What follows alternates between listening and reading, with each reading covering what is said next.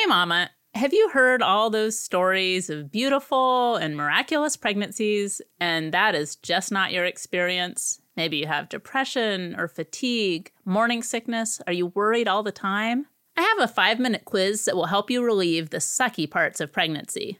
If you'd like to take it right now, head over to the description of this episode and find your happy pregnancy place. Because what if pregnancy doesn't have to suck? Welcome to the Calmer Mom podcast, where we go from conception through pregnancy, birth, and beyond to help you be the mom your kids are actually asking for. Pregnancy, birth, and motherhood aren't easy, but they don't have to be so hard. You're not alone in this journey. I'm Michelle Noble, creator of the Calmer Mom Project. Mama, I've been there, and I've got your back. So let's begin. Welcome back to the Calmer Mom podcast. I'm Michelle Noble, and I am your host, the Calmer Mom Coach.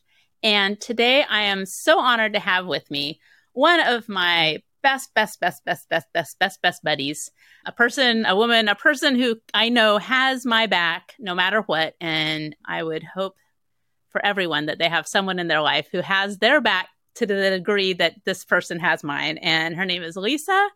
And I'm so grateful that she's been willing to join me today because we have the most fun having conversations around how to create greater in our lives, how to let go of judging ourselves or being mean to ourselves or kind of getting stuck in the muck of what maybe we've been told life is supposed to be like as a mom, as a person, as a woman, as a being, and what we actually know is possible. So, hi, Lisa. Thank you for being here. Hi, Michelle. I'm so happy to be able to do this with you. Yay. Yay. And I feel myself like wanting to tell the little story of how we met, and you can jump in. On my daughter's first day of kindergarten, first day that she was going to ride the bus, I took her up to the bus stop, which is very close to where I live. And Lisa was there with her daughter, who is a year older than Rosemary is. And right off the bat, the girls just clicked with each other. They just clicked, you know. And one of the things that I always think is so funny about this is that from where they live, there's probably about 3 different bus stops that are equal distance that they could have chosen from, and that they chose the one where they ended up meeting us. And so, you know, Lisa and I would do the mom chat while we're waiting for the bus to come. And then, you know, in the afternoon or whatever, when we'd go, we'd chat. And it just started to kind of unfold over those first, I would say, like our first few weeks that we had these like kind of unexpected commonalities. And then as I talk in all my shows, I'm a Access Consciousness bars facilitator. So I, at that time, was actually quite new to Access Consciousness. I'd only been playing with it for about 1.5 years. And I was looking for somebody who I could get together with on a regular basis to do what we call running bars. It's actually a hands-on body process that we do in Access that helps to make everything in life easier. And I was looking for a buddy. So at some point I said to Lisa, hey, would you be interested in learning how to do this so that we could trade with each other? And she said yes. And I can think of very few things over the last, now that's been 8 years, that have contributed to my life as much as meeting with Lisa on an almost weekly basis for all those years, with very few small gaps in between, trading bars with each other, supporting each other, facilitating each other to just create what we know we can and to have each other's backs. So that's my kind of take on this story. I don't know. Do you have anything to add to that, Lisa? Yes. When I first met you, we're at the bus stop and doing the mom chat. And I was like, God, this woman is like so real. Like, I have to be friends with her because she's just like there's something about her that is amazing. And it's like an invitation for you to be really real. And I just like enjoyed being around you. So I was like, of course. Yeah. As long as we can, you know, have coffee and chat and I'm sure I'll be there. And it has been such a contribution and just opened up worlds and spaces that I didn't even know existed. My daughter is now in high school, and Elle's daughter is going to be joining her in high school So I don't go to the bus this year. And I've been like, oh man, I really missed going to I might just show up at the bus anyway. You can.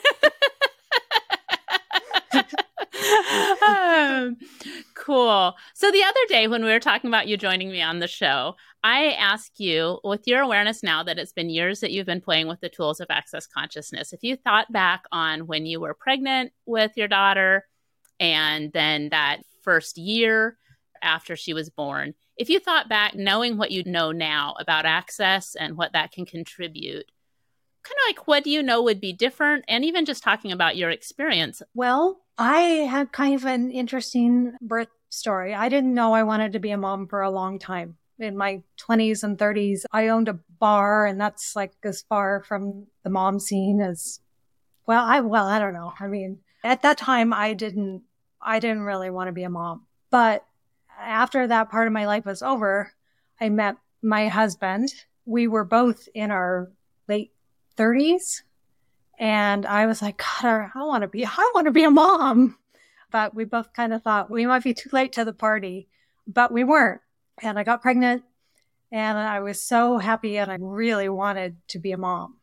So I had her I was 39 when I had her. But in my mind, I was still in my probably late 20s. Throughout your pregnancy, despite your chronological age, you didn't have the point of view that you were old or that this meant that you had extra challenges or fears or things to worry about. I just had this sense that you were never looking at the ditch of that or buying that was like, it was like that wasn't even in your world. Yeah. It's funny. And it wasn't until I started progressing in the pregnancy and had, that wasn't until like the doctors and the midwives and everybody else sort of told me how I was supposed to be pregnant. I was just so happy to be able to have a baby. That's one of the things that I think it's one of the tools that I use with clients and can be really powerful is that anytime that we have tapped into what other people tell us our experience is supposed to be like, and like all the kind of the stories around that, it actually gets in our way of what we know can be true. One of the ways that we talk about that in Access is they talk about destroying and uncreating those points of view. And I'll put in the show notes, there's something we call the clearing statement. That's a really great way to do that. But there's a lot of different tools people can use for letting go of or becoming aware that something that someone else is telling you isn't necessarily your truth. So like from a practical point of view, for someone who is actually pregnant right now, and you might be getting these stories, like you actually came into this. I heard a story the other day. I was reading some posts and things, and this woman talked about how she had gone into her doctor's office and the doctor was very congratulatory and upbeat about, oh, great, you're pregnant. Yay, this is great news. Opened up her chart, saw her age, and immediately the doctor's entire aspect changed. And then whole like kind of energy of the exchange shifted now that the doctor saw the information that she was whatever she was, over 35 or whatever age they see that. So the clearing statement, you would be like, okay, all of the places that you've bought someone else's story about what's possible for you in your body, would you please destroy and uncreate that? So that energy of destroying and uncreating something is going back to before it actually even got its claws into you, before it even implanted itself into your reality, that this was something that was relevant for you. So you destroy and uncreate it. And then the clearing statement are these words that don't sound like they mean anything, but they stand for different energies. And again, we'll put the clearingstatement.com if you're a person who wants to learn all about it, but you don't have to. You can still receive from it and use it to your advantage. So it'd be like everywhere that you've bought that someone else's story about you and your body and what's possible for you is even relevant, would you destroy and uncreate that? Right, wrong, good and bad, pod and pock, all nine shorts, boys, povids, and beyonds. Because I know very much in my experience of pregnancy, I had been the birth partner for my sister several years before that, and she had had induced labor, prolonged time in the hospital, finally ended up having a C-section. That sort of her experience of that, and the way I have this connection with her, that she and I are a lot alike. So I had witnessed her birth process, which actually it turns out, I didn't realize this until a bit later, but it was very similar to my mother's birth process with my older brother. where she'd gone in. I can't remember if she was induced. I think she might have been. And the labor didn't progress. And then she ended up having a C-section. And so this was a storyline in my mind about how pregnancy and birth were likely to go. And not only had I heard it, but I'd witnessed it. Then when I became pregnant, there's this kind of shadow back there, and it functioned as something I was resisting. So for me, I wasn't like, oh, that's probably what's going to happen to me. Like that wasn't what I was thinking cognitively, but more it was like, that sure as hell isn't going to happen to me. And so then I'm building my whole pregnancy around avoiding that outcome and being on guard for it. There's this thing that happens energetically where if you're trying to avoid something, if you have in your mind that whatever happens, that's not going to be what's going to happen to you, you're actually creating a tractor beam for it. It's like looking at the ditch. I remember when I took a motorcycle riding course, one of the things they taught us is where your eyes go is where the motorcycle will go. So if you're driving, riding down the street on your motorcycle, and it's true if you're on a skateboard or a bicycle or roller skates or anything else, if you're going down the street at speed and you look at a pothole, you're going right for that pothole. So when I was functioning from this place of like, whatever happens, I'm not having a C-section, damn it. I'm not going to have this happen to me, blah, blah, blah, blah, blah. I was focusing all my energetic attention right on that pothole. And what ended up happening was I didn't end up with a C-section, but every other single intervention short of that was what I experienced. It's one of the things that I work with my clients a lot around. We do a lot about like letting go of that. You can have an experience that's entirely different than your family or your friends or what you read on the internet. And I really appreciated when you were talking about your perception of what your pregnancy could be was not at the effect of what you were told it should be or even the process of getting pregnant for your age. And that also maybe it did start to percolate into your world at some level when it's coming from the providers. But it doesn't sound like it was a dominant energy for you. No, and it's funny because like my daughter is a person who doesn't really get defined by other people's definitions. Perhaps she wasn't interested in having the pregnancy and birth that someone else told her she was supposed to have. I don't think so. No, it's all on her own terms. So tell me a little bit about your birth story. She was 2 weeks late. We went to go get the pregnancy induced, and it was a very, very long labor. And at the end of the labor, my husband made sure that the doctor came in just to make sure everything was okay, just because the labor was just so long and difficult. And then what the midwife thought was an ear was actually cord. So my daughter's cord had prolapsed. Then it was just like all hands on deck, emergency. We got to get you in for a C-section. And it was just a whirlwind of rush, panic, anxiety. Got in, had the C-section. My daughter was fine. She cried. She pooped. It was all good. And she was just like, I'm here. I'm ready. Guys, I'm ready to party. So I had an emergency C-section and it all turned out fine. When you were looking back on that over the weeks or months or even years after that, did you ever find yourself second guessing any part of the process or anything about that? Or was that not your experience that you were like, okay, this is what needed to happen and it unfolded as it should have? I felt like a really strange sense of peace with the whole thing. Like, everything was fine. Everything turned out beautifully. It was actually a miracle. My husband actually got to spend the first couple hours with my daughter, just holding her while I was knocked out. And so he was just like, that was a miracle for him. Yeah, you'd think, that's very traumatic, but it actually was a miracle. And it kind of, it was great. It was fine.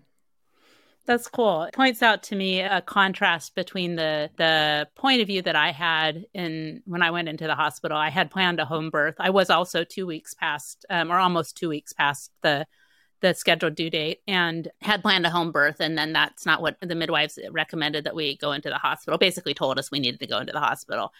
And I had so much resistance around that that I actually, and like when I'm listening to you talk about this, Lisa, there's this energy of like receiving from it and having a point of view that it is a miracle and that it is miraculous, even though it did not show up in the way that you had planned for it to show up. Yeah. And I recognize that for myself at that time, I was so attached to what I had planned and my points of view around being in the hospital in the first place, not wanting to have any interventions, resistance to every suggestion that came along, every recommendation they had that I would label an intervention. My hackles came up, my tension came up. And so there's so much resistance in my world around it. That resistance really made it impossible for me to receive the care that was being offered me. It definitely I'm sure it slowed down the birth process because, there was not a relaxed sphincter in my entire body. Like every single muscle in my body was doing the opposite of what was required for this baby to actually pass in the most easeful way out of my body. And I was not looking for miracles. So even that is the small, like the very simple thing. It's like if you imagine a light switch and like say the down position is looking for problems or looking at what's going wrong, and that up position is miracles. I wonder if a mama, if she's going through her pregnancy or even going into the birth process, had this over and over, the practice of, okay, where could I look for miracles? And flip that switch into miracle mode. What that would create, how much more space and relaxation and possibility for something to show up, even if it's not according to plan, it could maybe be even more miraculous than planned, as you were talking about, that your husband had that opportunity to really be with her and bond with her in that first bit of time that was so extraordinary for their relationship as a starting place. So thank you for sharing that. So tell me a little bit about this dynamic beyond definition little being now that's showed up in your life. I wonder what's going to happen. She came to shake things up a little bit. The first year, I just remember being so grateful to have a baby and be a mom. And I remember, like, the thing that I remember most about that first year was a rocking chair that was pretty much parked in the living room. And I just remember just like being with her and rocking, just being so grateful and like appreciating the miracle that was actually her. But I did have like, my milk didn't come in and I had a lot of, oh God, is this going to be okay? And when I wasn't like worried about, is this going to be okay? It all was okay. And it continues to be okay. That's really gorgeous. Yeah. Yeah. And what you just said there, if when you weren't worried about whether it would be okay, it was okay. And it continues to be okay. That's amazing. Well, thank you, Lisa. I feel like we'll have more conversations, but there's something about that feels kind of peaceful and complete. If I was going to kind of like recap for our conversation, what would it take, mamas out there, what would it take for you to look for those miracles and just basically like anywhere that you might be wearing the goggles of problem, the goggles of worry? What if you just, started to ask, where are the miracles? What are those miracles? What are the miracles? What if I put on my miracle goggles? Imagine in your mind that you're wearing a set of sunglasses that are your problem, your anxiety, your worry goggles. Imagine lifting those off your face, throwing them off to the side, and putting on your miracle goggles and really perceiving the world through that view. So, mamas, those are some tools for you to play with. You can learn more about the clearing statement that I talked about earlier on at theclearingstatement.com. You can just use that by going like, whatever this is, whatever this sticky, heavy, muddy thing is, or whatever this thing I've decided is true, everywhere you're going to doubt that you can really have something extraordinary beyond what other people have around pregnancy and birth. And you just go like, okay, everything that is, destroy and uncreate it, Pod POC. It's that simple. Just do the Pod POC part. And I would encourage you, if this is exciting or interesting to you, this is the primary tool that Lisa and I use like crazy when we get together. Like if anybody just was eavesdropping, they would think we were so insane. I'm sure our husbands think we're insane. I'm sure our kids kind of think we're insane. And then that, just start playing with that, looking for miracles. And you can't get it wrong. It's not about beating yourself up when you go into problem mode or you're looking, kind of looking at that ditch. Or when you try on somebody else's sunglasses. Yeah, I love that. Right. Like, oh, now I have to see myself as an old lady and I barely deserve to have this pregnancy. That's rude. Grabbing other people's sunglasses. They're not yours. Don't worry. And you don't even have to fight with them about it. Just be like, oh, interesting. This guy's wearing these sunglasses. What an interesting point of view. What an interesting point of view to see the world through the point of view of problem sunglasses. So if you guys want more information on any of these tools, if anything I said was just confusing, but kind of intriguing as well, you can schedule a free chat with me on my website, calmermom.solutions. Check out the show notes. We'll put a couple things in there. And I hope to tune in with you again soon. Thank you again, Lisa. I really appreciate it. Thank you, Michelle. Hey, Mama. Are you curious about something you heard today? For more resources from this episode, check the Calmer Mom podcast show notes. And if you know that easier pregnancy and birth and joyful, confident motherhood are possible, but everyone is telling you you're crazy to think so, schedule a free chat with me or discover more Calmer Mom resources at calmermom.solutions. You got this, Mama, more than you think you do, and I'm here to help. Thanks for listening.